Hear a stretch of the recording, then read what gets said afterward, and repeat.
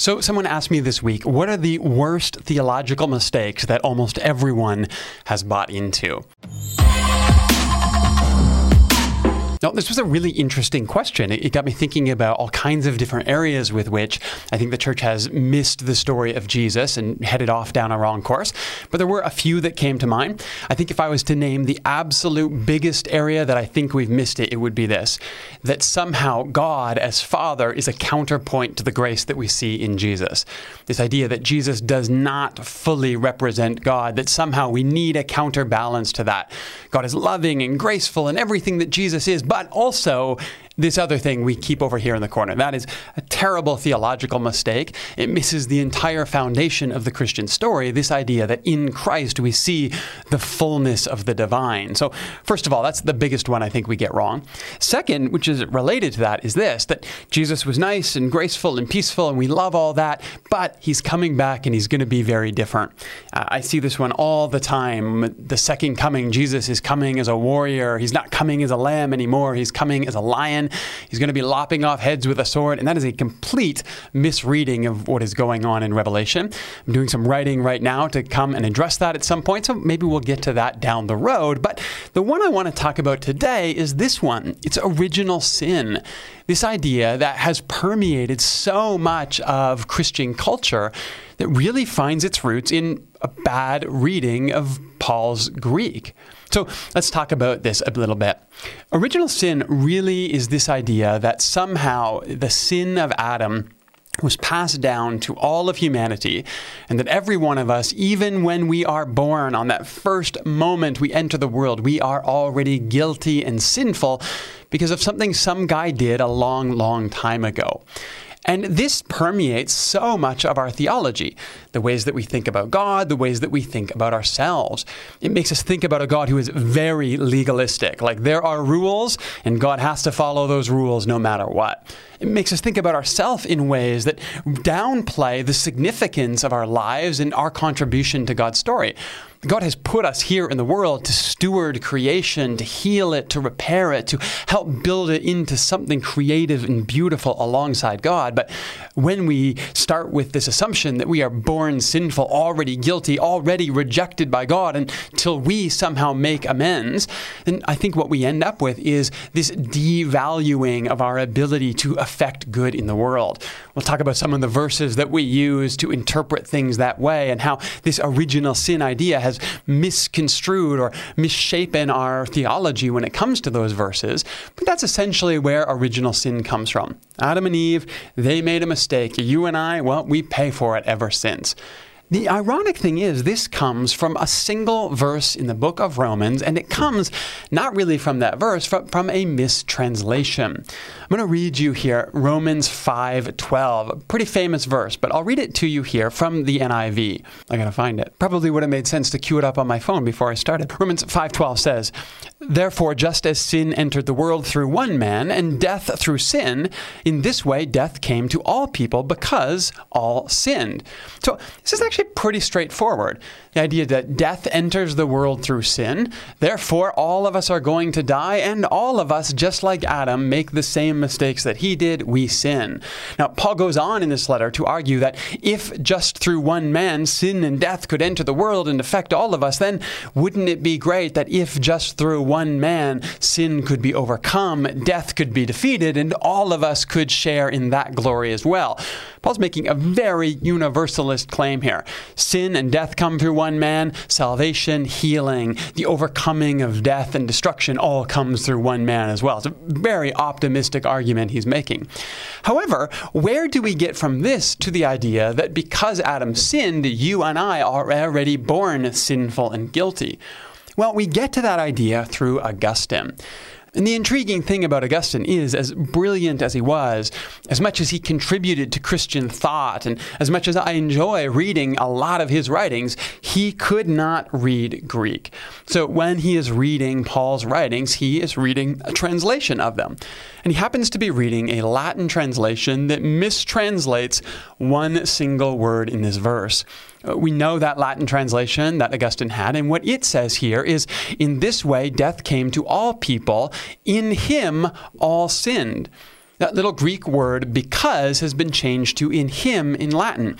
And we're not exactly sure where the error was introduced, but we do know that in those early Latin manuscripts that Augustine had access to, that's what it said.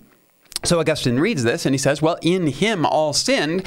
That must mean somehow that his sin, your sin, my sin, it originates in Adam. Now, Augustine, coming from a pre-modern world, makes some assumptions about semen and biology and how sin is transmitted.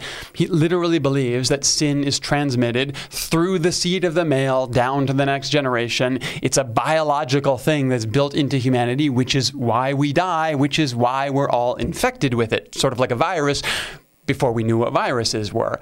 However, he is working from a mistranslation here. Paul never said that in him all sin. He says, because sin entered the world through Adam, all sin. We live in a sinful, broken world. We live in a world with greed and malice. We grow up seeing habits around us and they become part of us. This is actually how the Eastern Church has always understood these verses. Remember, the Eastern Church always was Greek. It always read Greek. They never had to deal with Latin translations like Augustine. And so they have something called ancestral sin. It's essentially this idea that in Adam, sin enters the world, but once it's here, it infects everything.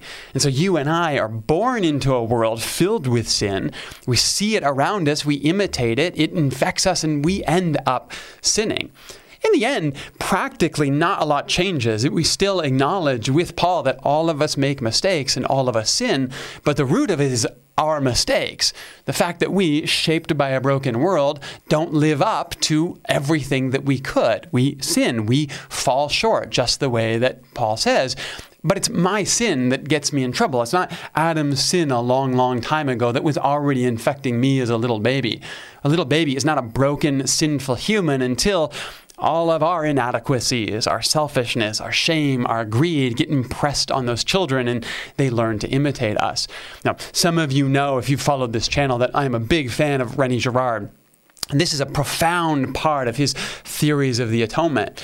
He says that the initial motivation to scapegoat someone, this really is our original sin. This idea that I can put my sin on you, I can blame you for the frustrations, for the conflict, for the brokenness of the group. And together, if we cast you out, if we murder you, if we scapegoat you in some way, we can feel better about ourselves.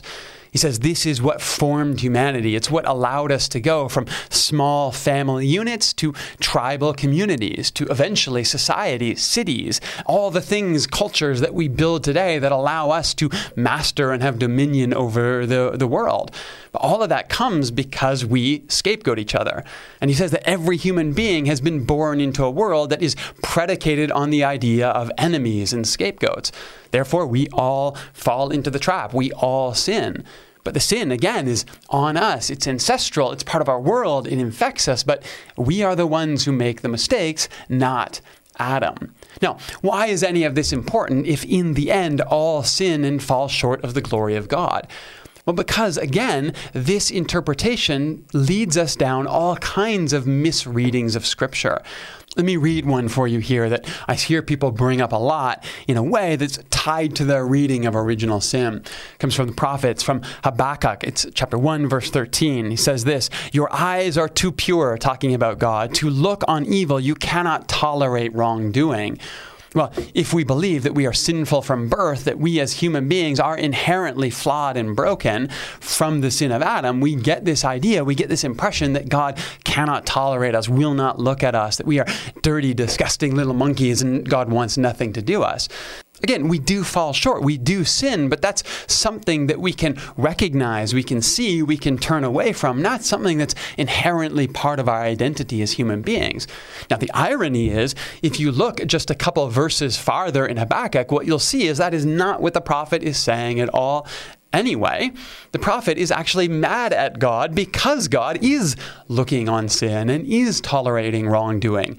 The prophet is saying to God, look, God, you're supposed to be better than this. You're supposed to punish all wrongdoing, all of my enemies. You are supposed to be the one who enforces what I want in the world, but you're not doing it. When the prophet says you cannot tolerate sin, he's trying to force God to do what he wants him to do, which is to punish wrongdoers. God, however, is graceful. continues to extend compassion even to those who do evil, trusting that, like Paul said, one day one would come who would overcome all death and sin and welcome us into something better. So the prophet is not saying God will not look at you, tolerate you, love you. The prophet is saying, actually, God will do that for some who are much worse than you. Of course, God will love you too. And when we step away from this idea that our identity is formed in the sin of Adam, and recognize that, yes, we make mistakes, but our identity is the beloved creation of a generous God who continues to invite us forward, who continues to provide grace and compassion to us, it actually motivates us to want to do better. Another famous one here comes from another prophet, this one Isaiah. All have become like one who is unclean, and all of our righteous acts are like filthy rags. We all shrivel up like a leaf, and in the wind our sins sweep us away. That's Isaiah 64, verse 6. And again, I'll hear this trotted out by people like, you can do no good in the world. You were formed in the sin of Adam. You are broken and sinful and wretched and dirty, and nothing you do can affect change or goodness or hope in the world. Only God can do that. Well, I believe that in a sense. Only God is the one who creates goodness and brings it into being in the universe, but you are part of that goodness.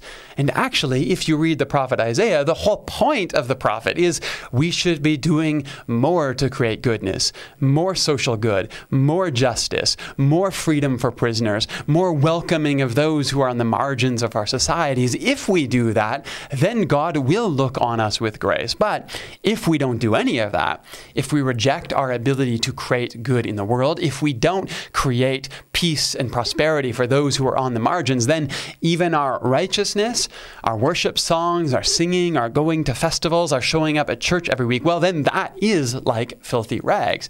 The whole point of Isaiah is actually worship means nothing unless it's paired with social justice, the way that we interact with the world and change it for the better.